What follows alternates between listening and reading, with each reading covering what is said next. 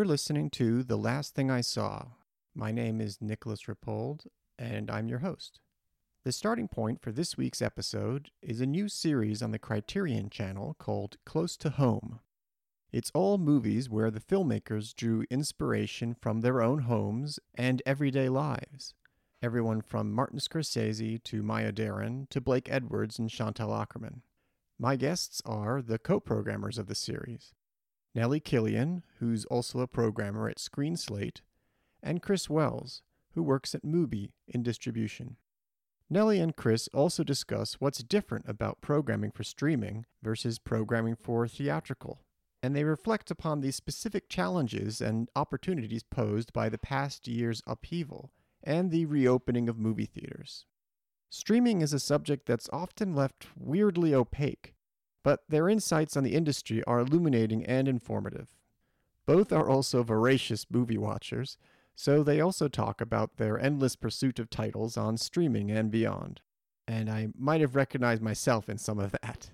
As you'll hear, more than once, I was quite happy to sit back, listen, and enjoy. Welcome to The Last Thing I Saw.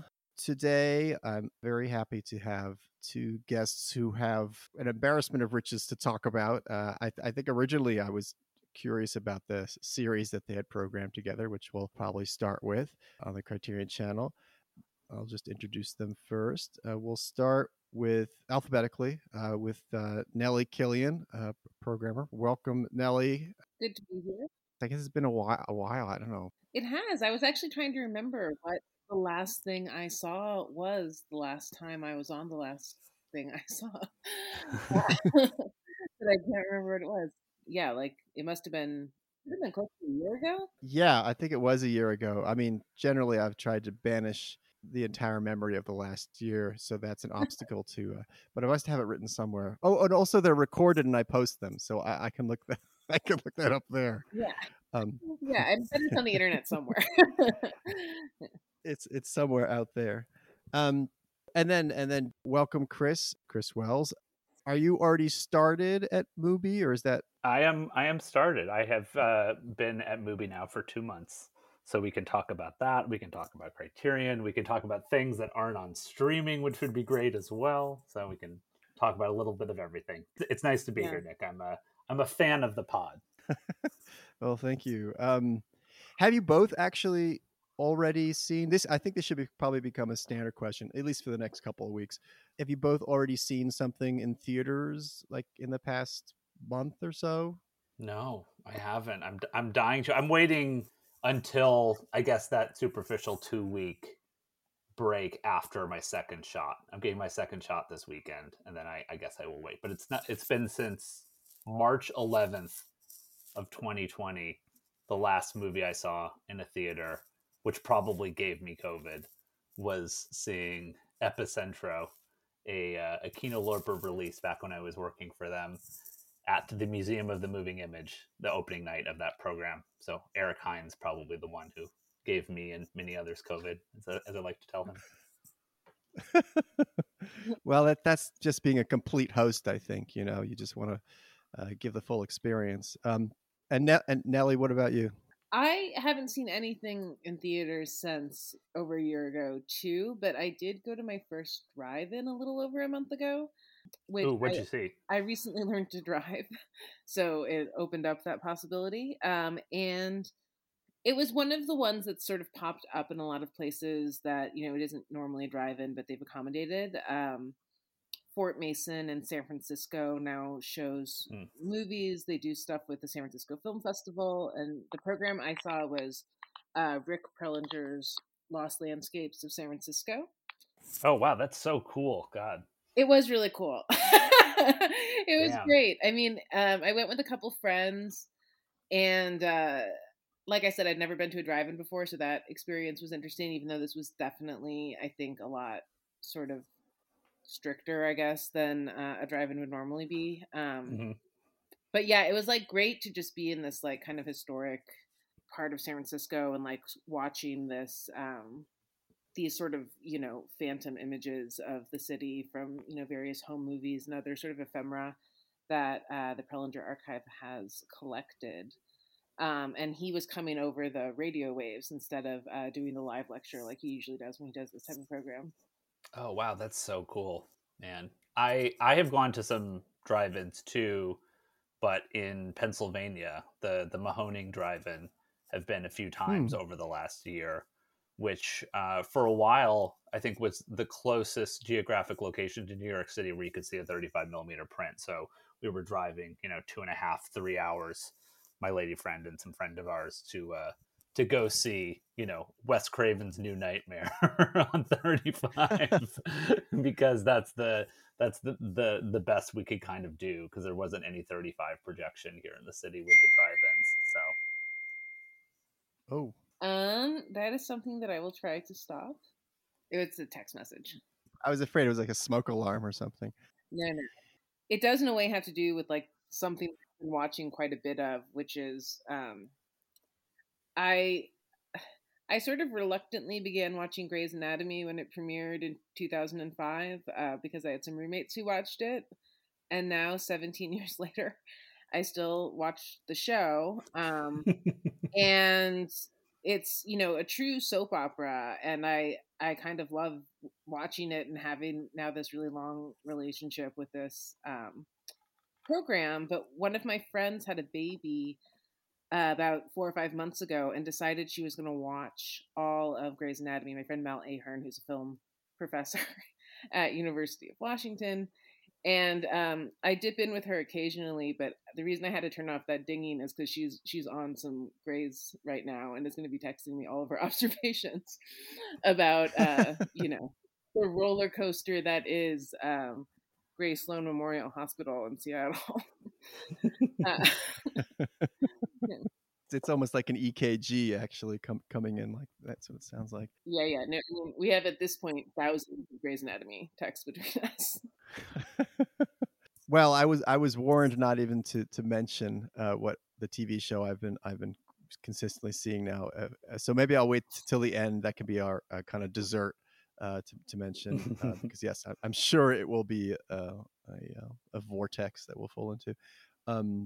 I did make it to a drive-in, and that was, of all things, it was A Hard Day's Night in Poughkeepsie, which was nice. It was, unfortunately, it was kind of raining for part of it. Have you seen something in a theater, Nick? Have you gone back? No, I have not. I'm like you. I'm sort of waiting for my program of shots. The pandemic has successfully cowed me. Seems like it's safe as long as people aren't eating concessions. I feel like the theaters that have stricken that from the program seem like safer bets than the ones where people are openly eating inside the theaters. Makes me feel a little better. Yeah. But I will probably be going on a pretty regular basis. I've been thinking about what's that first thing that everyone's going to see when they go back. I think, I have some friends that were so desperate to see literally anything that they were just seeing whatever garbage has been dumped out over the last several weeks. But I don't know. It almost feels like, there's like a little bit of pressure riding on what's this, like what's that first movie you watch in a new year? Sometimes I think about that. I always want to start off a new year well with something really good. It's like, what's that first thing back in the theater going to be after over a year? Don't know. Yeah. I don't know what the timing will work out to be. What'll be open at the, I hope there'll be something at Film Forum that'll be good. I know it's like if you haven't eaten for a long time. Yeah, you're just like starving for anything. Yeah, I don't know. I'm definitely going in for some trash. Right. Like, I think as soon as I'm like my vaccine's kicked in, I'll just like see what's at the multiplex and try. Like I want that experience. I think more than anything. Yeah, I think so too. Especially in terms of repertory too, it's going to be bread and butter classics for the foreseeable future. There's going to be no adventurous programming on that side for several months because you can't justify the cost of playing prints or something for. Oh my God, can you imagine for a 25% capacity of something where it might not even be full? Right. Yeah, no, it's going to be DCPs of the AFI Top 100 for the next 6 months. Yeah. No, I mean, I think is it FLC? I guess they're re-showing the Wong Kar-wai films. Yeah. Although now that I think about it, I guess those have some controversial restoration work. But that's also seems like a somewhat sure bet if you're going to go in. Definitely. Oh, totally. I don't begrudge them. That was going to be a blockbuster series for them last summer, and then even if it's out on Blu-ray, people will still go. I think it's a good idea they're showing that in the recent Tarkovsky restoration, which makes sense. Stuff that people want to see on a big screen. Yeah, no, absolutely. Definitely. Well, if we can go back indoors for a second, at least into the home, I was really excited when I read about the series that both of you had programmed for the Criterion channel, because we talked on the last episode about basically looking at the margins and the backgrounds of movies. So, I mean, in a way, the subject of the series is something that's always on my mind, and I guess, anyone's mind when they're just poring over the image in front of them. But it's basically, the name of this series is Close to Home: How to Make a Movie Without Leaving the House. I mean, just to start off, I wonder if you can talk about how you came to choose this as an idea, what the kind of genesis of it was, and then my follow up is like, I mean, where did you begin? Because it seems so hard to choose. Yeah, I mean, Nellie and I both had the same idea for this series separately, and I think that happens to film programmers a lot. I don't do full film programming full time anymore, but we always have our Google Docs and our Excel spreadsheets full of ideas that you want to realize at some point. And they're the thematic, the high concept series, which I think Nellie and I have a special affection for. We've collaborated on them in the past. We did a series of movies that were inspirations to and inspired by Vertigo several years ago at BAM. And Nellie's done some really amazing conceptual series as well. So this was one that we both had, but it's something that, what do you tie it into? I think in the past, I had thought when I was programming at the Quad, maybe you could do this series around the holidays, Home for the Holidays could be the hook for it, because, all these movies made in homes. But there were too many adventurous movies to play around Christmas time. That's another time of year when you kind of have to play, canonical hits in repertory. So it's something that I had in the back of my head, and just talking with Nellie, I think it came up and made too much sense now, given the state of the world. And we actually talked about it for a while ago, and there's a lead time, of course, in putting these series together. And by the time it even got to now, it's still relevant. People are still in quarantine and kind of still can't leave their houses. Still stuck. Definitely. Yeah, I think two key things that I think maybe were when we were talking about it together, where we had the conversation where we realized we both had this idea, was the Jerry Lewis home productions that MoMA showed many years ago now, maybe 3 or 4 years ago now. Yeah. Movies that he made before he was making professional pictures. But it's him and his friends, and Dean Martin's and some Tony Curtis, Janet Leigh. But they're making like somewhere between parody films and just sort of like underground films. Yeah. And they're really incredible. And, one of the incredible things also in the MoMA series was they had all of this other footage of, they would host red carpet premieres at their houses and parties to show the movies to their friends. And you really just get like a sense of this homemade feeling. And I think for me, seeing that with all the pomp and circumstance of Hollywood, like even the movie stars, really kind of put something together for me. I don't know if you'd agree with that, Chris. Oh yeah, definitely. And once we started talking through the idea, because once you have one of these ideas, you have to start putting restrictions on it, because there's almost too many movies, there's too many ideas. And we have a couple documentary instances in the series, but by and large, we tried to steer more toward experimental or narrative work, and less so something that was just shot in a person's house because it just happened to be their house. Pretty much everything in the series, it's very purposeful choosing that setting. That's something that we wanted to really focus on. Even something like Portrait of Jenny, Portrait of Jason, excuse me, is not something that is about Shirley Clark's apartment necessarily, but it being set there is very important to the power dynamics at play between the two of them and in that film. So in various ways, the houses, the settings, the apartments, the backyards, the gardens are all, you know, you don't want to say that they're characters in the movie, but they are doing a lot of work in each of these individual films that are not just, oh, they're just shot there because of necessity. Right. Yeah. I mean, I think, you know, experimental film, so many people shoot domestic scenes, diary film. There's all sorts of genres that are very much in people's houses. But one thing, another sort of like animating idea, I think we were tossing back and forth, was that we were interested in like the friction of it is someone's home, and this sort of personal element of it is key to the work. But the house has been on some level transformed into a fictional space. So, or, you know, it's not being presented as the person's home in a lot of ways. I think there are some exceptions in the program, but we were really interested in the ways in which a personal space is sort of transformed. Yeah, and it's super fun in something like That's Life or Mama's Man, where you have some people who are essentially playing themselves or versions of themselves, Yeah. a character based on them, and then you have professional actors who are in the mix as well with those non-actors. I mean, in the case of That's Life, Julie Andrews is obviously an actress, a great one, but that's her house. She was married to Blake Edwards, and that's her actual home. But Jack Lemmon's playing the protagonist, And and also their daughter is playing one of their daughters. Yeah, exactly. So there's, you know, this fictional element that's thrown into this real life setting. Yeah. I think it's also like kind of interesting in That's Life and the Cassavetes. There is this, well, in That's Life in particular, Julie Andrews' performance is so incredible in that movie because there's, amazing. You know, it's pretty self-lacerating.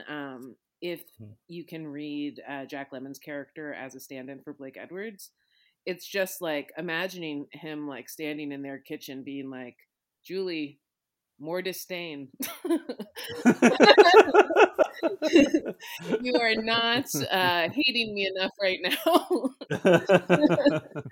And I am being horrible. That one I think in particular is just such an interesting portrait. There's also even a moment in that movie towards the end where Julie Andrews gets up to sing and then doesn't, which I also feel like is such a meta thing as well. That might be a Blake Edwards movie that people aren't as familiar with. What's the just general sketch of the story? Of That's Life? Well, it falls into the category of those, you know, those 80s and 90s Blake Edwards movies, which I have a particular affection for. I think some other, you know, degenerates and perverts do as well.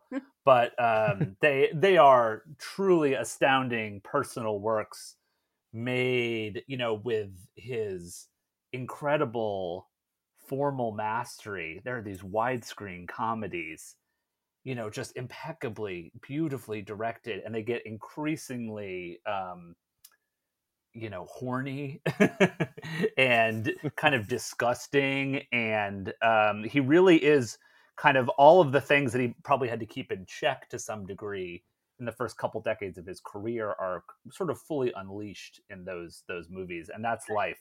Yeah, I think self-lacerating, like Nellie said, is exactly the right word for that. I think the log line on like Letterboxd or something is just I'm paraphrasing, but it's a man has a acute case of male menopause. Which is accurate. I mean, he's going through not even a midlife, he's 60, so I suppose it isn't a midlife crisis, but this kind of it's his 60th birthday, and he's someone who's, it seems, has always been narcissistic. What another reason why I think this is like a key one for the series is the Jack Lemmon character, who's married to Julie Andrews in the movie, sort of presumably the stand-in, is an architect who feels as though he's never been able to make a house that's truly his own. He's always working for a client, which seems like such a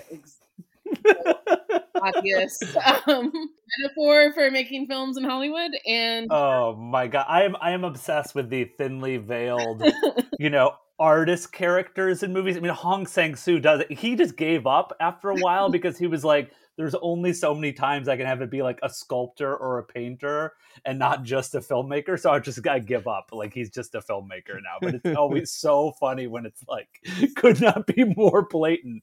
It's like, oh, I have to make this house for somebody else. But yeah, I mean, the story is just everyone comes, his children come back for this big birthday celebration, and his son is actually an actor and stuff. But whatever, and then he is sort of spiraling, going to priests, going to doctors, like, what's wrong with me? It almost sounds like a Jerry Lewis movie or something, but like, what's wrong with me? He's just in this horrible depression, and everyone is sort of suffering from his state of mind. Yeah. And that is basically the movie. I saw SOB. I don't know what that was a part of, but I think it was on Criterion sometime last year. So I'm curious to see how much further things have curdled after that and into the 80s. Oh man, I highly recommend his remake of Truffaut's The Man Who Loved Women with Burt Reynolds. Blind Date with Bruce Willis, kind of like an LA After Hours with Bruce Willis. Oh man, they're treasures await, Nick, for you in the 80s and 90s Blake Edwards films. Yeah, I mean, I don't want to go off on a tangent about the state of the studio comedy in the 80s and 90s, but I mean, it is just kind of amazing to me that a filmmaker like that is just not included in a lot of discussions like that. They seem to exist in this like kind of parallel universe in many ways. It's inevitably seems surprising to people when you talk about some of these movies, like, oh, he was still making movies at that point, that sort of thing. Well, I mean, I think the movies, those movies in particular, are both simultaneously behind and ahead of the time, and so he was just this odd man out. It feels like, because that level of formal mastery feels like a holdover of another era of studio filmmaking, just how gorgeously directed they were. But it's sort of like those late Billy Wilder films or something else, where it's like this odd mashup of sensibilities with like the freedom of a new era, and they're very much old man films, and that they're pervy and kind of gross, and that's part of what's interesting about them. But you can sort of see that he's ahead of the time in a certain sense, in terms of comedically and the things he's talking about and tapping into that you see in like Albert Brooks and Larry David later on, and a lot of this male neurosis and anxiety. But no one was making movies that looked like that. So it's just that mashup of sensibilities. That's part of why they're so special, I think, because there aren't really anything else out there like them. But anyway, I mean, that dovetails very nicely with the idea of course, he would be a perfect person to be making a movie in his own home in this era. That's exactly what he would be, the one of those filmmakers, and it's the only one in the series, the only movie kind of like that. That's a studio comedy in that way. Even those Jerry Lewis movies that we were talking about, those weren't released. Those weren't even seen until MoMA showed them a year or two ago. People didn't even know those existed. Those were done on the DL. This is, Edwards really trying to, do something personal on that level on a grander scale. Yeah. And Nellie, what were you about to say before? Oh, just, talking about Edwards as this sort of increasingly perverse in the 80s, I think proud perverts are a strong thread in the series. Because, I mean, there's obviously like artistic reasons to make a movie in your house. There's also practical reasons if you're actually making something that's too weird for anyone else to not only for anyone else to like really be funding it or something, but really for you even to be showing it to anyone that you wouldn't have over. I think with that you get into Multiple Maniacs, Pink Narcissus. Oh yeah. Even Bad Girls Go to Hell. Like there is this, like I said, people who are, have reclaimed the word pervert. Well, and with those movies in particular, it's not even that. Yes, of course. I think on a lot of these things, there's a budgetary aspect. You have to shoot in your own home. It's cheaper to do that. But also, it might be embarrassing if whose house you were borrowing to shoot your movie saw it at the end of the day and saw what you were doing in it. That sometimes these things are so strange and perverse that there's no other place that you can set them but your own home. Right. Just jumping back to like Portrait of Jason, I mean, I wonder if you could talk a bit what you meant when you were saying there's a reason why a kind of very soul-bearing portrait like that would be filmed in her apartment as opposed to, somewhere else. Yeah, with that one, I think the movie would be very different if it was in his apartment than if it was in hers. I think that what that movie is, how it turned out, a lot of that is because of the power dynamics at play, shooting in her own space and not his. And that's a very interesting question. Most documentaries are not, when people are interviewed in talking heads in a lot of films, it's done in their own space. It's done in their office, in their workspace, something else. What happens when that script is flipped and the subject is in the filmmaker's environment? Yeah, and also, drinking with the filmmaker in her environment, like there's very much like a conviviality. He's the guest to a certain extent, but that kind of gets turned on him at some point. Yeah. Like his like increasing comfort in the space that suddenly sort of turns. I also think the Chelsea Hotel is an interesting, where Portrait of Jason was shot, is an interesting example of a place that was many people's homes and many things were shot there. But again, you could do a whole series on just Anthology did do a whole series on things that were shot at the Chelsea Hotel. Yeah.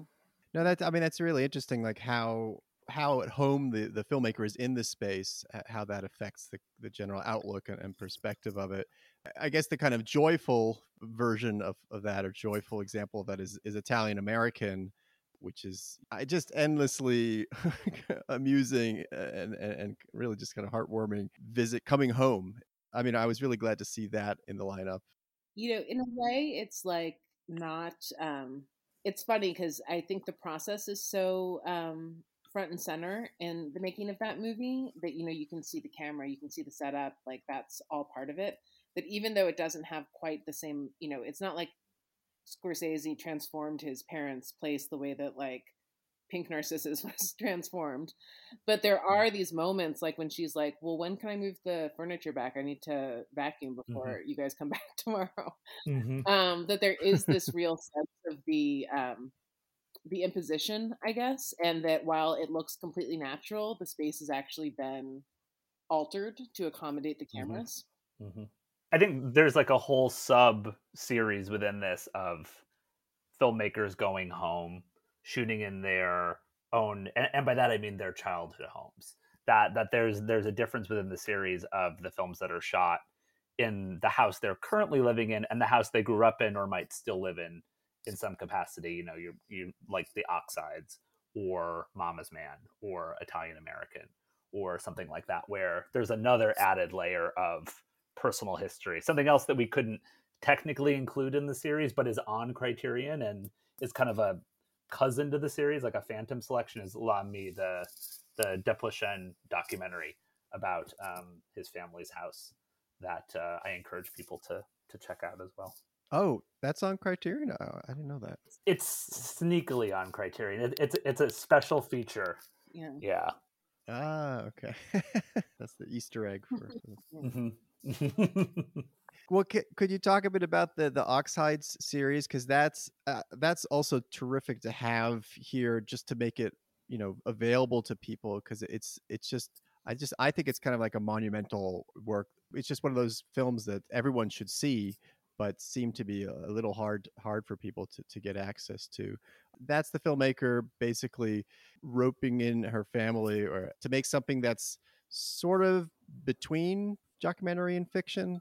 Not that we have to put labels, but I guess I've always read it as it's sort of, it is between, it's like based on a true story. Ripped from the headlines. Yeah. Where it's these kind of both are these kind of process-based films. The first of her father, who works in like leather goods at his workbench, sort of doing his work and sort of the sort of chit chat about that work, about sort of how things are changing, about like the different processes involved in his work. And it sort of, I think, really goes to the next level with Oxide 2, where his workspace, when he's not working on the leather goods, becomes sort of the family's communal table. And in the second one, the father, the mother, and the filmmaker are sitting at the table preparing dumplings for a little over 2 hours. And it is this sort of, again, family conversation, a lot of conversation about the dumplings, about different wrapping techniques, all these things, as the camera just makes these kind of steady 45-degree pans back and forth. Apparently she has 8 Oxides planned. I can't wait. That's incredible. I didn't realize it was that many. Yeah, I had heard that Oxide 3 was on its way at some point, but it's like the, Marvel, eat your heart out. The OCU, yeah. She should do one of those, terrifying press releases where it charts out the next 8 years of releases, and each one is a different Oxide. Yeah, that's why I was kind of hesitating, because I actually I couldn't remember if there was an Oxide 3 that already existed, because I feel like I've been hearing about it, been in the works. Do we know what that is about? I don't. I mean, I feel like I've seen it pop up before and like clicked and then realized it's like at a, at the market thing, still trying to get funding or something at the festival, not actually premiering there. Which, if she's looking for a lot of funding for it, makes you really wonder what the plans are for Oxide 3, because the first two are probably two of the cheapest movies that have ever been made, which is not maybe a it's just like development time, but I feel like I've seen it in like labs lists or whatever, all those things that at film festivals that aren't the movies that are playing. Those are part of another interesting strand or substrand in the series. How formal some of the films are. Like the Ackerman films, the Oxides, versus things that are maybe a little looser, or portraits of the space, handheld, working with the restrictions of the rooms. How are you handling shooting that? How far back? If you want to have kind of a flat head-on angle of something, how much room do you have to play with in the real life space? I mean, I think these movies call into tension the idea of shooting on location more, especially in interiors, more than most other ones do.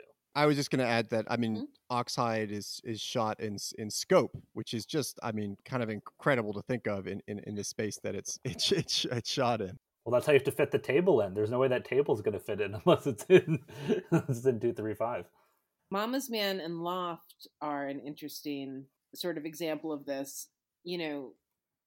Mama's Man was shot by Azazel Jacobs, who's the son of Ken and Flo Jacobs, famous avant-garde film figures. And the movie is about him coming back to the loft he grew up in, sort of escaping the adult life he's built for himself in Los Angeles, and just sort of coming home and then staying and not really, facing why he hasn't returned to his wife and child. And, in the film, you get this sense that this loft that they live in is this really special place, and it's just, packed to the rafters with film reels and knickknacks and books and records. It's just absolutely cramped, And, with all this kind of like much loved material, and like very much like an artist's life type thing too, that you can just feel the sort of that collection as being sort of part of this artistic practice of his parents. And Loft is a film that Ken Jacobs made around the same time that Mama's Man is filmed. And while Mama's Man is like an American indie, Loft is very much a structural film that does this kind of strobing 360-degree turns around the loft, sort of giving you this other picture of the space as almost this like sort of abstract world, which I think seeing a loft right after Mama's Man really sort of gave me even more of a sense of that space. The space sort of from two very different perspectives. Yeah, it's almost sounds like there's an analogy to the difference between Saute Ma Ville and La Chambre a little bit, just in terms of how Ackerman is, shooting and framing and dealing with an interior formally. It's a kind of like, I mean, not to be like reductive, but it's almost like a before and after encounter with Michael Snow or something like that. That they're just different poles of approach in those two. Yeah, no, I actually hadn't thought about the connection between those two, but you're right. Yeah. The Ocarina Sot Maville is a movie I think about a lot just because of her, I don't know what you call it, like Dada kind of babble track she has over it, which I don't know is I sometimes feels like what my internal monologue is when I'm just cleaning or something. It feels like a filler track that you just ended up using somehow, and I like how it becomes increasingly unhinged Yeah. as it goes along. Yeah, that one might be the most COVID portrait of any of the films in the series of a person going absolutely mad inside their space. Yeah. And actually, I noticed that when I was looking it up, images of it. This, I don't know if it's on purpose, but someone took a still that shows her, I guess, on a subway platform or something, and she has her kind of kerchief wrapped around her head, and right next to her is a picture of a Smurf. And for some reason, there's a visual echo there. Well, oh, one other movie. I mean, I because I hadn't actually thought about it in this way. Is Faces. That one was shot at John and Jenna. Yeah. John Cassavetes and Jenna Rowland's house. I'm not on a first name basis with them. It is, yeah, their home, which pops up in other Cassavetes productions as well. Yeah, for some reason, the image that comes to mind when I think of that movie is always just the stairs, which I recall as being like right in front of the front door. Yep. Just as this, there's just something just as an emotional space. It just kind of says everything, and the dimness of it somehow. So that's very potent in my memory of that film. Yes, I think something you were saying before too, like watching that movie, the living space is so like sort of covered with like art and like things on the mantle, and if you're a fan of their work, it's so hard not to just be like, I want to like have a high res still and like try and identify everything, because there's so much. It's like it's a very lived in space, it's as much as it's a lot of these movies, like something like Bad Girls Go to Hell, it uses like a couple apartments and transforms them into like a million apartments, in a million different cities. And as obviously that requires a bit of an anonymity of the space, but it's very lived in faces, and that ends up being sort of just an especially when you're watching it at home and you can like pause and kind of look, it's hard not to want to sort of obsess over interior decorating. Some reason I'm flashing back to I'm forgetting what Altman movie it is from the 70s when I suddenly realized that this weird, like, I don't know, it's almost like a metallic bramble, it was like a flying bird thing I had found, and I thought, oh, this is really strange, and then it pops up on the wall in forgetting which Altman movie. Yeah, it's also strange when you just kind of recognize something that had been lost to the thrift shop ages. There's like that there's that goofy looking portrait of a man that I feel like is in like every Preston Sturges movie, and like got it.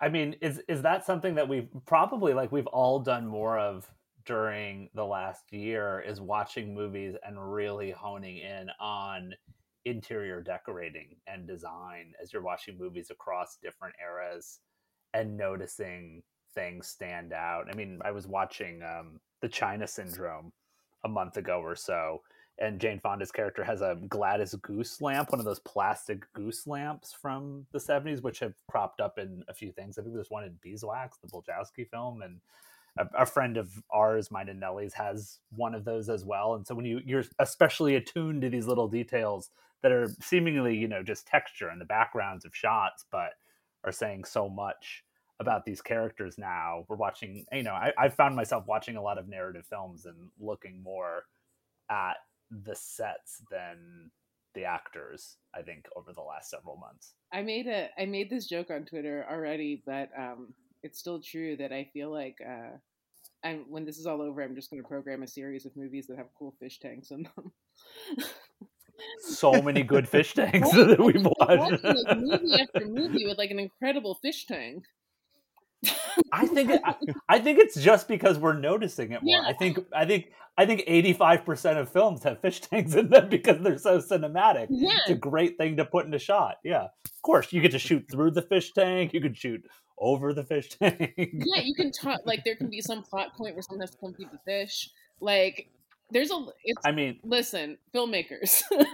if anyone no, I mean, I feel like we were joking about this in our movie club, but it's like it is Chekhov's fish tank every time, where it's like if there's a fish tank in the first act of a movie, that thing is getting smashed by act 3. Like someone is falling into it or taking a hammer to it, Yeah, or like or a fish is whatever. gonna be dead, and then you're gonna realize, like that something Yeah. wrong. There's going to be like a body part, like floating in it. Yeah, absolutely, every time. Yeah, red water. That's always a good one. Yeah. Anyways, I don't know if they teach Yeah. that at NYU. Uh,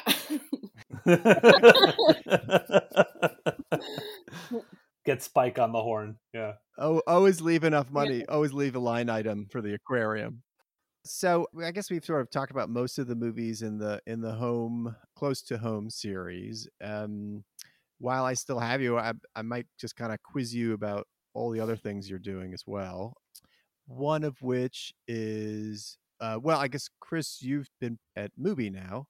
I'm working on the distribution side at Movie, so I'm not programming on the channel itself. I mean, I've do a bunch of different things, and now working more on the industry side of stuff. I'm kind of heading the US side of the theatrical distribution, of which we'll be putting movies out into theaters as well as on Movie. But it's nice, it's a shift, I think, for me thinking about streaming in the way I have been. I think for Nellie as well, because Nellie and I come from backgrounds of programming series at movie theaters and thinking about movies in movie theaters, and we care so much about theaters. That's still, I think, our first love and what we want to be doing.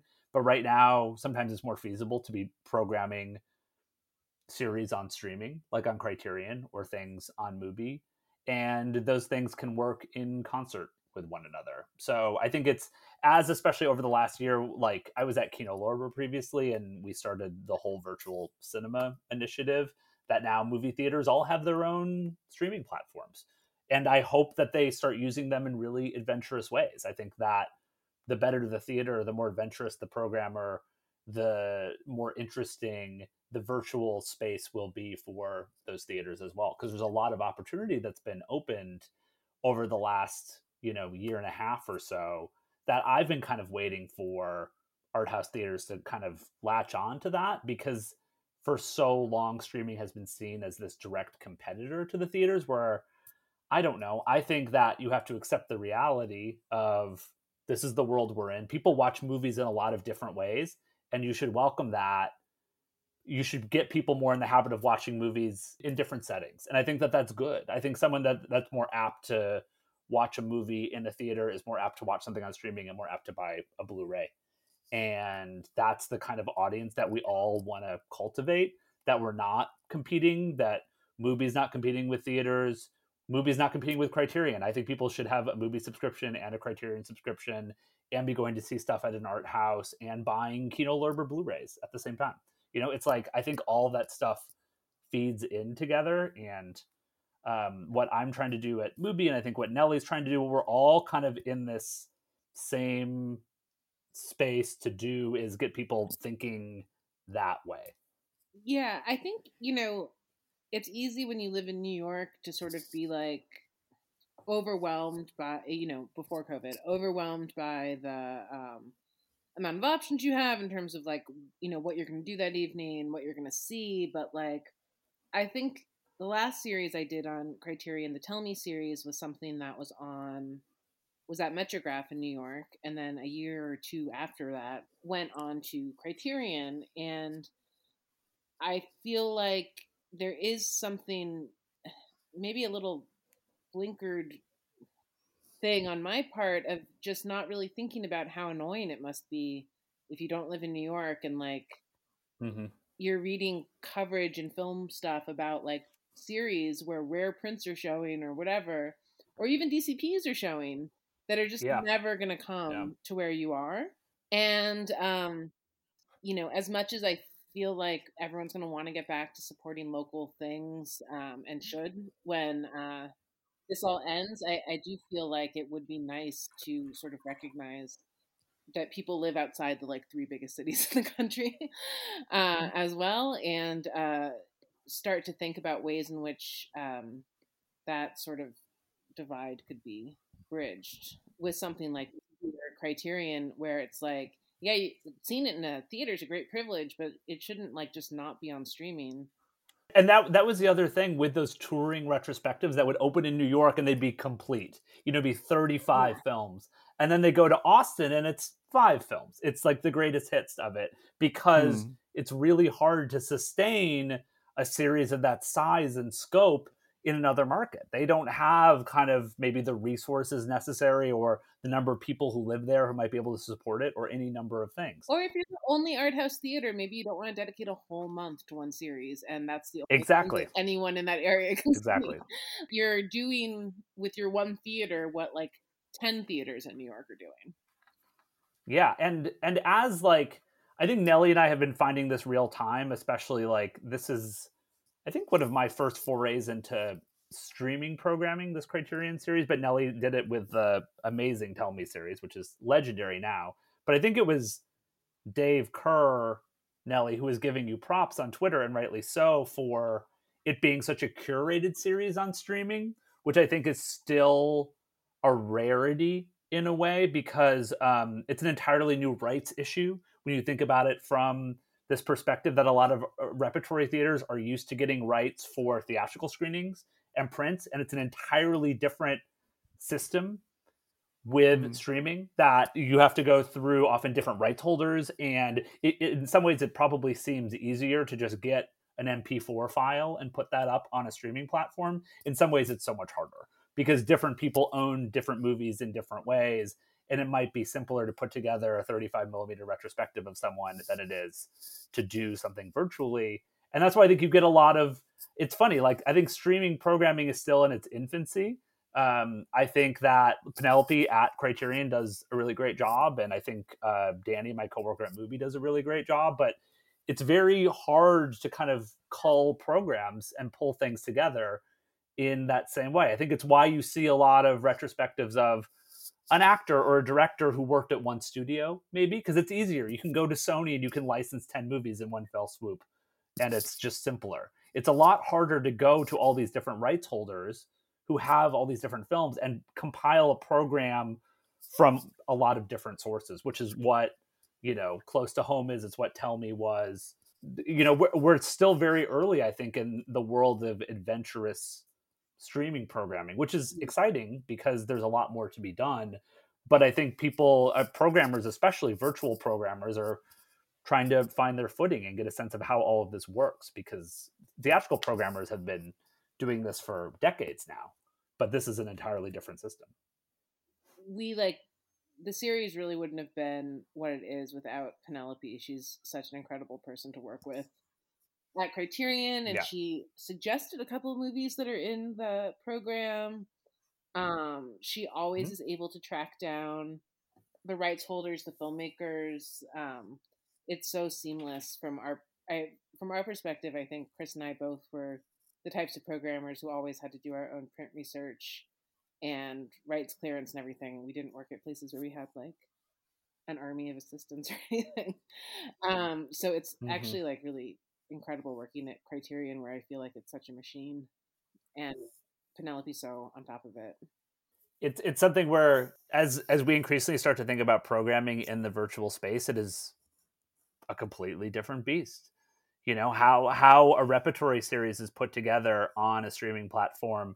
How long is it up on the platform? Different movies are probably going to be up for different amounts of time because you can get different licenses and different contracts. It's not like a physical space that Nellie and I have the most amount of experience with. So we're kind of learning on the fly, thanks to Penelope. But I think a lot of people are, and like I was saying before, I think a lot of good virtual programming is yet to come if people are willing, just like with physical programming, to do the legwork and the research in order to make good things happen. Yeah. it's funny because when you think about the financial aspect, which is so crucial for putting together repertory programming and the budgets that you have to work with, oftentimes most of the movies are in a very similar range in terms of it's going to be a minimum guarantee of a few $100s versus a percentage of the box office profits. And on streaming, there is no percentage of the box office profits. It's all going to be a flat fee. And the ones for studio movies on streaming are astronomical sometimes, like so unbelievably expensive, in the way that if you want to show The Shining in a movie theater, it would cost you $350 flat versus 35% or something.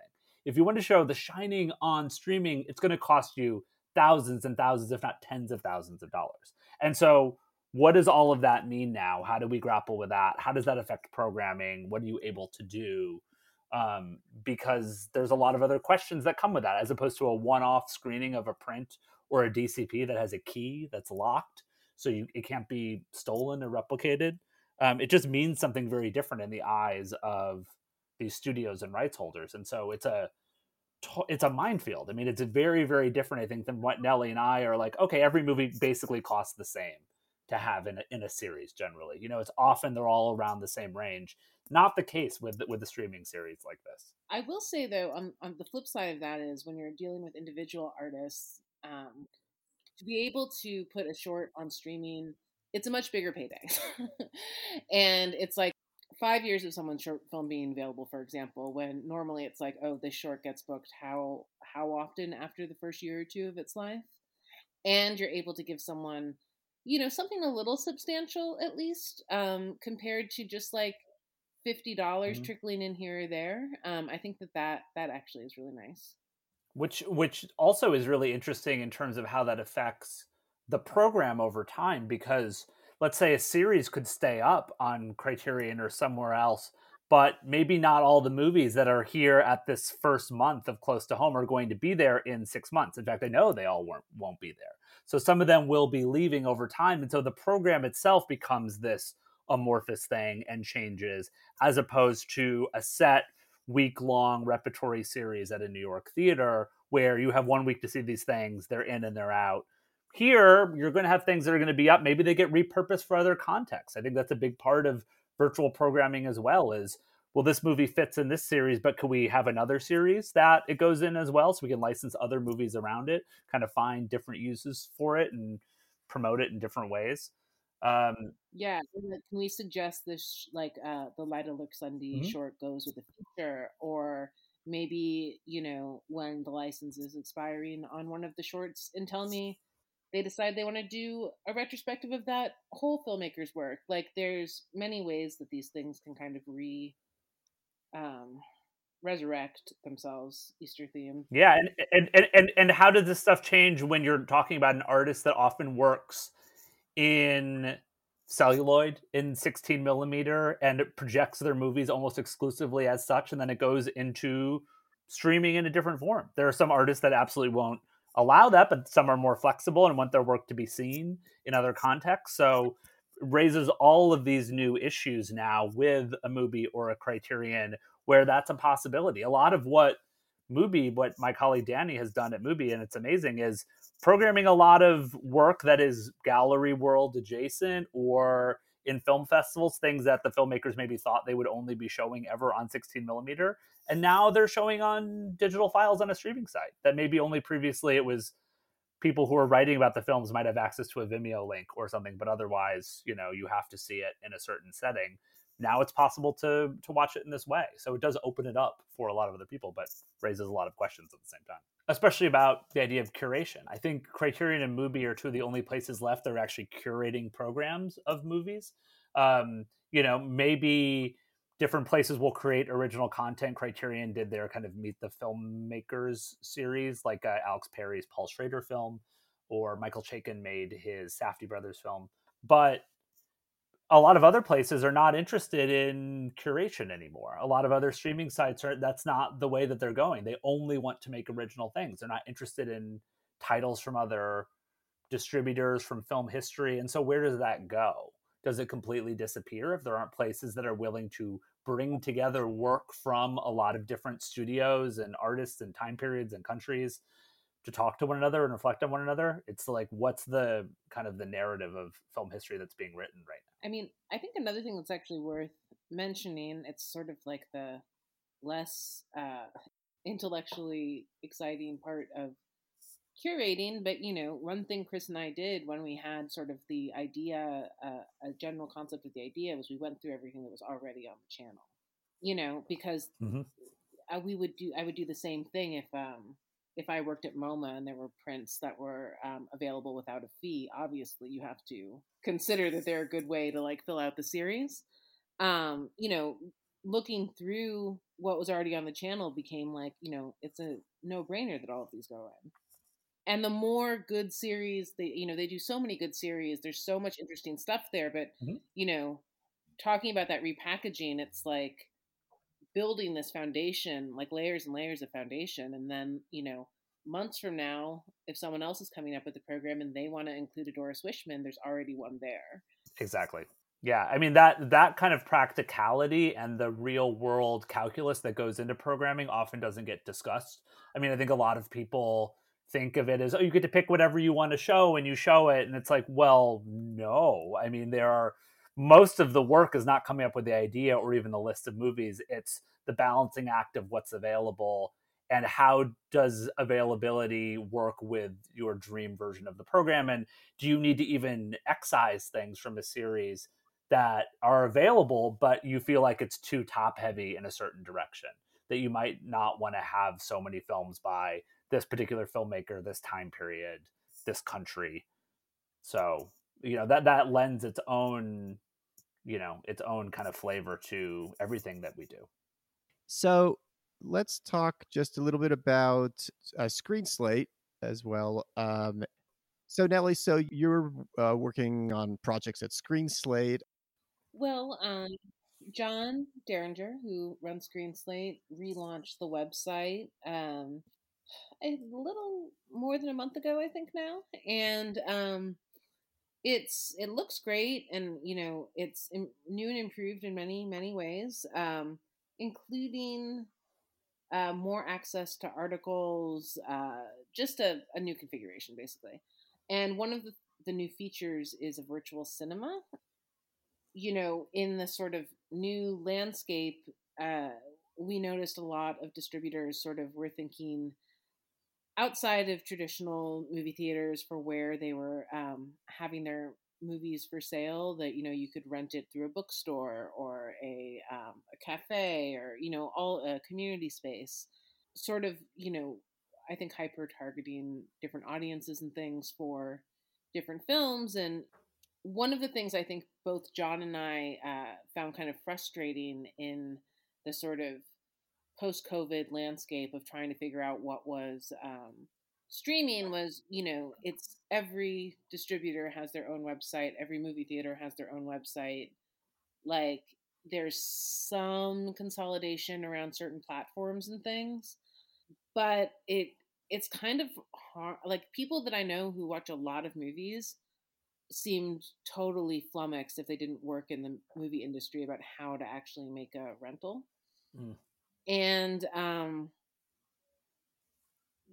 I it's a new thing, and I think people are figuring it out. But I think another issue is that a lot of movie theaters would just have everything available, so it wouldn't be like the way it usually is when you look at Film Forum's website or whatever, where it's only what fits in the theaters, and you kind of get a sense of like, we only had space for 5 and these are the 5 we chose. Instead, it's like we have space for everything that's come out in the past 3 months. Yeah.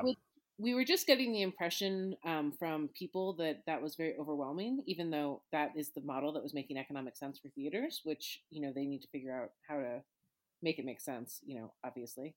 Mm-hmm. Anyways, we thought that one function of the virtual cinema on Screen Slate could be just sort of keeping our selection very small, like as if it were a movie theater, right? We typically have 6 things up at a time, and we have a 1 in, 1 out policy. So in a way, it becomes both a sort of way to sort of promote exciting new releases, like a critic's pick type thing, and also a way to support Screen Slate's work, which is all primarily at this point supported by members and a few grants, but we've started paying writers and are trying to sort of build it into something a little more sustainable. The virtual cinema just becomes a great way to sort of both support new releases in a way that is responsive to the issues that we think new releases are having with how people connect with them, and also offering a way for people to support Screen Slate that isn't just giving us the $5 a month or whatever, but actually you're supporting through a rental. So it becomes, like I think the virtual cinemas have been throughout the pandemic for so many theaters and distributors, a supportive ecosystem where a lot of things that hopefully people want to flourish are all able to get a little piece of the pie. Yeah, I mean, I think that was like the main thing that virtual cinema changed, was rethinking about where your streaming dollars go when you buy something on streaming. And let's be honest, like, people watch things in so many different ways now, even on the streaming. If we're just talking streaming, if you look at the last 20 things I watched, I mean, there are torrents, there are things I bought from huge platforms on TVOD. There are things I watched on AVOD, which is like an ad comes up during the movie. There are files that friends sent me. It is just like, it's completely all over the map.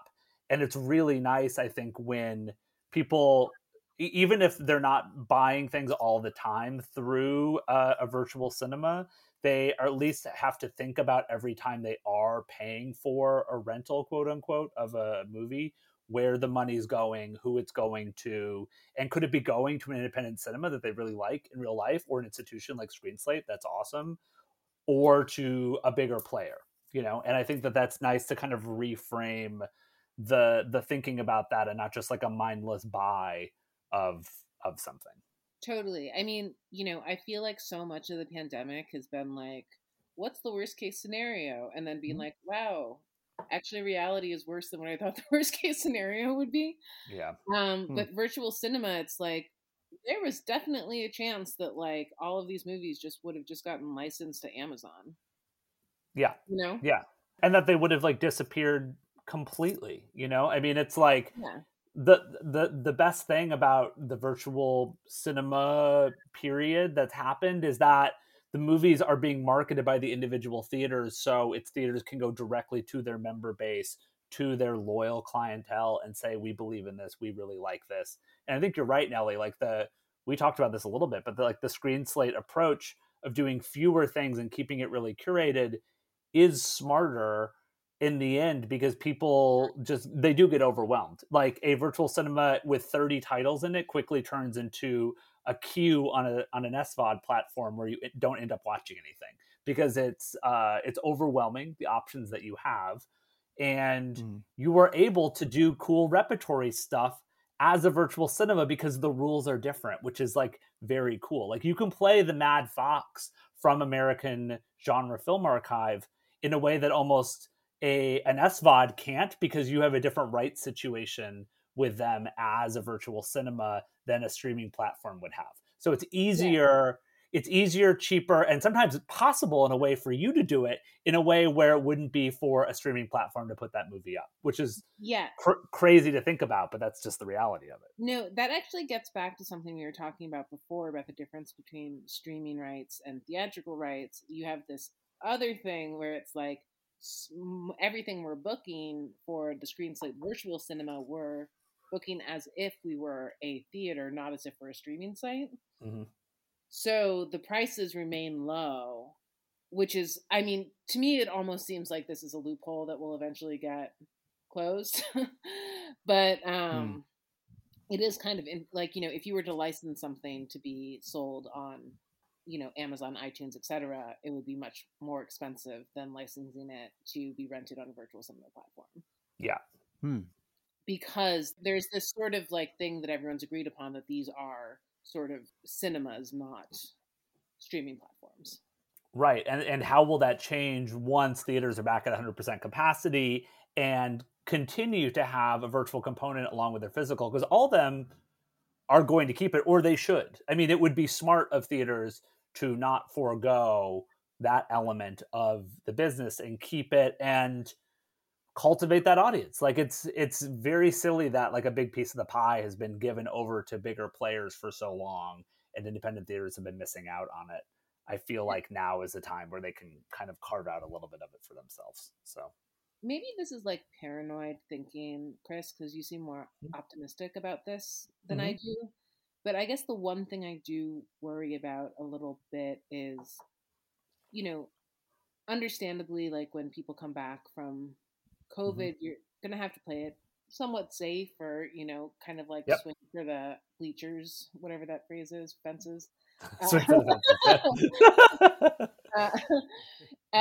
With your programming, and it almost seems like the sort of obvious thing that would happen is the movies you're showing in the theater are the larger movies. And if that's not a Marvel movie, like it's the Wes Anderson movie, for example, in like a West context. And the smaller movies that normally have like a chance of getting in there, on the smallest screen or whatever, those become the virtual rentals. So like I don't know, this is not a burial, it's a resurrection. Just now becomes something that's a virtual cinema release, not a cinema release. And like to me, that's the thing that's like this. I understand, people are going to have to get back up on their feet, but this idea of being able to be showing the new movie by the small distributor without actually having to show it in your cinema seems like something that would be very enticing, but also it's a little heartbreaking for someone who's always loved to be able to see these small movies with an audience. Absolutely. And I think that's where distributors can and will have to hold the line, where you say, I will not open a movie straight to your virtual cinema. I require one show a day. It could even be just one show a day, maybe even a weekend of shows. And then you can move me over to your virtual cinema, because without that physical presence to almost serve as promotion for the run, the movie is not like the grosses are noticeably lower on virtual cinema. They just are. We all kind of know that. That's just the reality of the situation. So the impetus is on the distributors to demand a physical presence for those runs, however limited it is, before they ever make their way into the virtual realm, or else they will just go there and die. And I think those distributors will do that. They can and they should. If these theaters want these movies that are really good, they can find a way to make it work. And that's not about getting a full schedule for 7 days a week. Often that's not a real, that's not going to be a reality for any of these places. But finding a limited schedule, something else, getting that attention, getting that excitement, getting trailered on screen before other movies as promotion, and saying, man, I missed it. It closed on Thursday, but I can go see it on their virtual cinema at a different price afterwards. I think that's going to be, that's the fight that's coming as theaters kind of reopen and have these virtual platforms. Do theaters use a virtual platform for repertory only? Are they even playing new movies on it? Are they doing retrospectives of filmmakers that promote the new releases in the same way that we have done that in physical venues that we've programmed in the past, where it's like, oh, there's a new Petzold movie coming out, let's do a Petzold retrospective. That's a thing that happens all the time. We're doing a Petzold retrospective on Mubi next month in order to promote his new film that's not even our movie or anything, but it's like we'll feed into the attention of that. Yeah, that hybrid model sounds like something that could work, and I think the sort of limited showtimes per day was just not something I'd thought about as a way of sort of easing back into it. And I would like to reiterate when I was saying like all these theaters have like too many movies, no one can navigate it. The reason that Screen Slate can have a small thing is that we're a small organization that doesn't have a big payroll, it doesn't have rent, it doesn't have all of the various things that like these theaters have been shouldering through this entire pandemic. And having a lot of titles is the way that you make the economics of virtual cinema make sense. Yeah, for us it's like gravy, so we're able to just use it as a promotional thing and not really think about making it more than break even. Yeah, I mean, but like, thank God, honestly, for like just Screen Slate generally. I was thinking about this the other day. Where does one go for new good writing on older film in this country? It's Screen Slate. It's the Movie Notebook, which like Gina and Danny are doing a great job of. Gina, especially our friend Gina Telleroli, filmmaker, critic, writer. She's one of the editors of the Movie Notebook and is curating an amazing lineup of people to write for us on older film.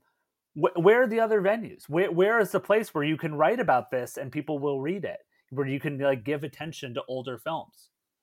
It's almost non-existent, and it's really depressing that that's the case.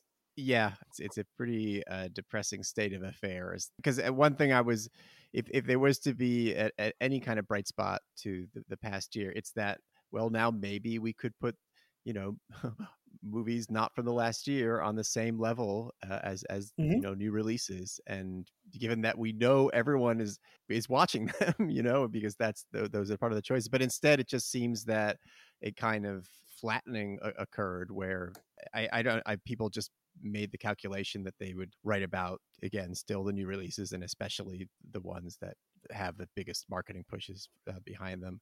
It's always a delight every day to have the surprise of what Screen Slate is covering. I have to say, it's never like the easy choice necessarily either. I always really like that. I think John and did an incredible job as COVID started with thinking about how to reimagine it, because it had obviously, as we all know, had been a pick of the day of something that was playing in New York. And I feel like the coverage got like even more expansive with the pandemic, where they were able to sort of start looking at like, different like phenomena online, or, stuff that isn't a movie. That C-SPAN 5 words thing. Did you guys see that article? No. What was that? I'll send it around. No. It's this like Twitter bot that takes sections of C-SPAN and then finds the 5 words that are said most and cuts everything out with those. So it'll be like a press conference, and it's just like, president tried, money, stimulus, president tried, no, president tried, money, stimulus. And it's just crazy distillation of the day's news. Oh my God. Yeah. But something like that is like not something that would have been in the old Screen Slate, but obviously now it's able to sort of encompass these other forms of media that people are watching a little bit more easily. Yeah.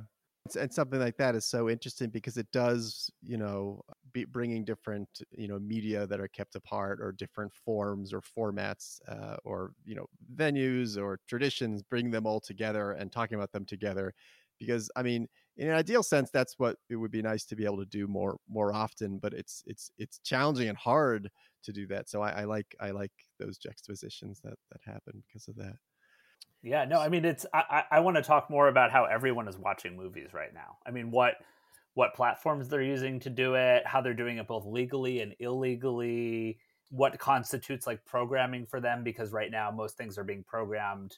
If it's not by a Criterion or a movie, it's by yourself, because you just have to, most of my film viewing in New York would be dictated by what's playing at Anthology or Metrograph or any number of other good repertory screens, film at Lincoln Center, where it's like, okay, I have a lineup of things. Here's what I'm going to see. I really like that someone else has picked something for me, because I have other stuff I want to watch on my own, but I like being pushed in other directions. And who's doing that now? I mean, who is the one who's guiding us to watch one specific thing versus another? Right now, it feels like the conversation revolves around a new thing that goes up on HBO Max. It's like, I watched Malice on HBO Max recently, probably the last movie I saw, or one of the last movies I saw.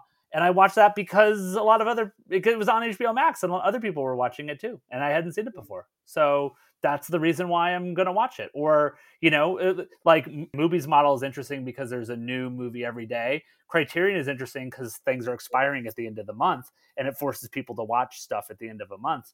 What is the thing that pushes someone to watch something now? I don't know. It's like I know some of those things for me, and I know some of them for you, Nellie, too, but I'm always interested to talk about them more. I feel like the bubbles are so much more pronounced too. Like everyone, this was several months ago now, but I feel like so many of my friends, it's just like everyone heard that you must watch When a Stranger Calls Back. Yes, it became a huge this direct to Showtime movie from the early '90s became this must see event among our circle of friends, and it was like no one cares about this movie in the world. It's like we do, and we all watched it and loved it.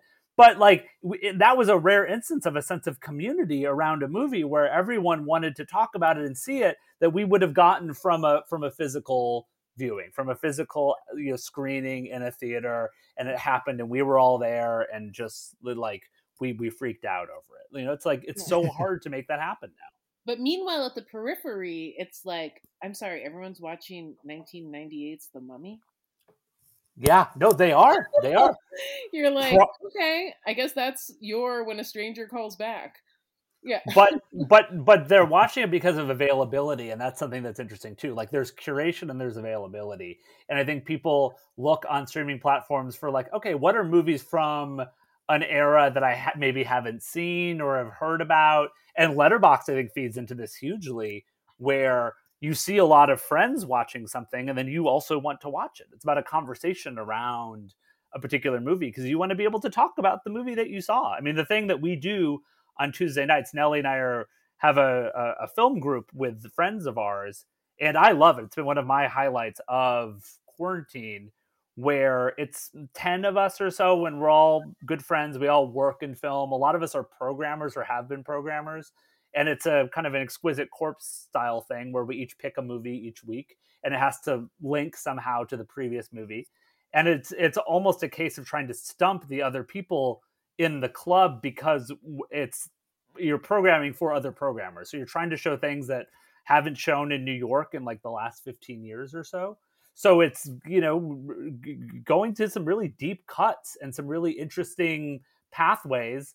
And one of the last things we watched was 1988's The Night Before with Keanu Reeves, which none of us had seen before. And that was quite an experience. Well, I have to ask, how was the night before? I also have not. That's another example of a movie I was saying before that. I mean, I was alive. I was pretty much, trying to watch as much as whatever came out then, but I don't remember seeing that. What was crazy is how few of us had even heard of The Night Before. People who have spent their entire lives reading about and watching movies and talking about them. I would say most of us hadn't heard of The Night Before. I couldn't make it last week, but I started it because I wanted to see what the movie was, and the cast was coming up, and I was like, there's no way I don't know what this movie is. Yeah, like watching like the names roll by, I was like, this is so in my wheelhouse. I wasn't super alive, but I was. It would have been on the shelves of the video store when I was a kid, Oh, and that movie too. I mean, there's a lot to be said about that movie generally, but it is another kind of West Coast After Hours, whereas like After Hours was perfect. After Hours comes out mid '80s, can't be topped. You can't do it another New York version of it. So multiple filmmakers are like, all right, we must do an After Hours in a different city. So it's like in LA, there's Into the Night, there's Blind Date, which I mentioned earlier, the Blake Edwards film. And then there's also apparently The Night Before, which is Keanu Reeves and Lori Loughlin, where it's like Ferris Bueller meets After Hours and is pretty racist and about Lori Loughlin basically being sold into sex slavery. Oh my God. Deeply troubling movie in a lot of ways that passes as like a mainstream normal, kind of teen sex comedy. But it's an incredible snapshot of a certain era of sexual and racial politics. It also has an incredible cast of people in it and is beautifully shot in a way that movies don't look like anymore. And it's just like, okay, well, this is like a fascinating window into a world of movies that just does not exist anymore. And it's nice that we have a club where we're unearthing these things. This is exactly the kind of movie that would get shown in a repertory series in New York. We'd all be like, what the hell is that? We're all going to go see that. And then we watch it together on Tuesday nights and we talk about it. We get on a Zoom afterwards and we talk about it. And that's super fun because it replicates that experience of you go to see a movie, you run into your friends there, and you get to talk in the lobby with them afterwards and shoot the shit and maybe even go to a bar and get a drink and, you know, talk about it. And it's nice. That's the thing that we're all missing, is that kind of community coming together, happening upon something. And it's just so increasingly rare. It's so hard to just like discover something now when everything is a queue that you have of 200 movies and you're just checking them off. You know, you're just going down a list. And the worst is that when you're like talking about like what's expiring or something, you know, the same list, and then people start saying, like, have you seen X? And you're like, yeah, it's not that good. Well, and that's why like the different like vagaries of different streaming platforms come into focus, where, you know, you have something like Criterion. It's like stuff expires at the end of the month. Everyone watches stuff when it's expiring at the end of the month. The TCM app, which I love, obsessed with the TCM app, stuff is it's a free for all. Stuff's expiring on a week by week, but day by day basis. Who knows? You know, and so you have to now. So you have to check it all the time because you don't know if something's going to be gone. I have 5 insanely obscure Preco Gregory LaCava movies in my TCM app. I have to watch in the next 4 days. Yeah, we should watch them together. Those are expiring because I taped a bunch when they had that Gregory LaCava day. Oh yeah, no, they're all expiring by the end of the week, Nellie. So we should watch them. I mean, it's I mean, a lot of these ones that they never show, they're really obscure. And they're just like sitting there to be watched, you know? And so it's like, that's another reason. I do like that those of us that are deep in this, I think, are checking the different streaming platforms every single day and sort of being like, well, what do I need to prioritize? What do I have to watch by the end of the week? What's going to force me to watch something because it might disappear? And that is what's dictating the programming now more than anything else, I would say, in terms of what we watch. This is the digital permutation of like the scarcity or rarity of like this movie is only screening once, and then that all ties into the push that the event of a screening will give you. You know, that you'll actually get together and do that. But when you have everything or so many things available to you, it's almost harder to prioritize. What's funny is that a lot of the stuff, it's like it's, you know, I'm not like as much going from like app to app, like seeing what's streaming, but I feel like sometimes I'll be like, this is gonna leave streaming, and it's a movie that is widely available. Oh, totally. Like there is no reason I need to watch this in the next 3 days because it's leaving Criterion. Well, no, I know. I mean, that's why I watched like the China Syndrome I talked about earlier. You know, it's like that's available on Tubi or all these other platforms. And the other interesting thing that you see is people who are like, oh, I have to watch this before it expires, though I have a file downloaded that I've had for 5 years that I haven't watched yet. But this is pushing me to actually finally watch it. This is the thing that's going to get me to finally watch this movie that I own a copy of, that I have a downloaded MP4 of on my hard drive, but I'm going to watch it in the next 3 days because if I don't, I might not ever watch it. And so that is like now what's infecting all of our brains and how, because everything is available. If you're a cinephile of a certain, you know, breed, you have access to everything. Yeah. A lot of stuff is available via downloadable file. And so how do you determine when everything is available, everything in quotes, what to watch? What is the thing you're going to direct your eyes toward and put before everything else? Expiring on Criterion rules everything around me. I know, it really does. It's so funny to me how at the end of every month, I'm like, I know Nellie is like flop sweating, just like clicking through. Like, I gotta fucking watch whatever this like Laurel and Hardy short is that's expiring. Like, top priority. Yeah. Right. Don't try to get in touch with Nellie on the 30th or 31st. I'm watching like 5 minutes of a Volker Schlondorf movie that I'm never gonna finish. I almost watched that one. I know exactly what you're talking about. It's very sad that I know And I think I let that one go. I think I let that one go into the night air. Minutes, then I was like, nope. Yeah. It's funny what we let go on the streaming platforms, and then they just reappear. Like Robert Wise's Executive Suite. I missed the last time it was on TCM. It expired. It's back. I've got another week to watch Executive Suite. So maybe this is the week, when it finally happens. Well, this is a good place to wrap up, since talking about all this. No, talking about all this is just making me anxious about what I should be watching now that I'm not watching, and my time is running out, the hourglass. But actually, wait, I want to make sure.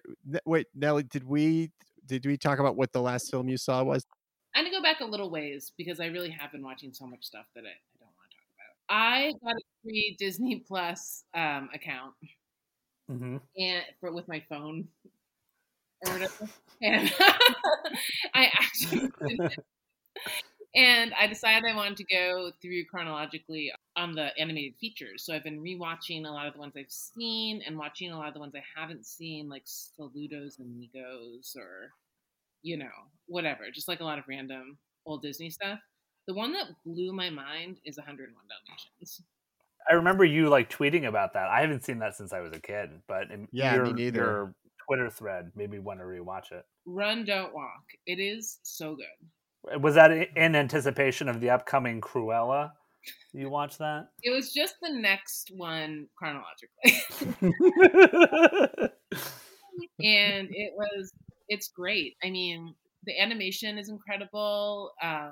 It's really, there's no kids in it, which is interesting. Like, at it from your there's not kids in all of the early Disney movies, but it's kind of almost like a romance between these two adult humans that have, Dalmatian dogs. And it's incredible, sort of just mid-century London movie too. I mean, it's really, really good.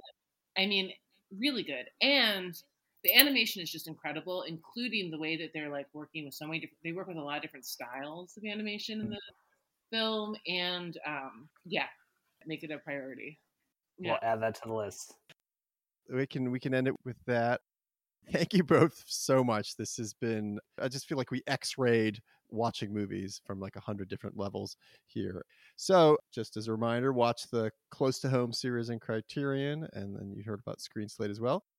And we should do this again once I've finally caught up just a little bit with everything you're watching.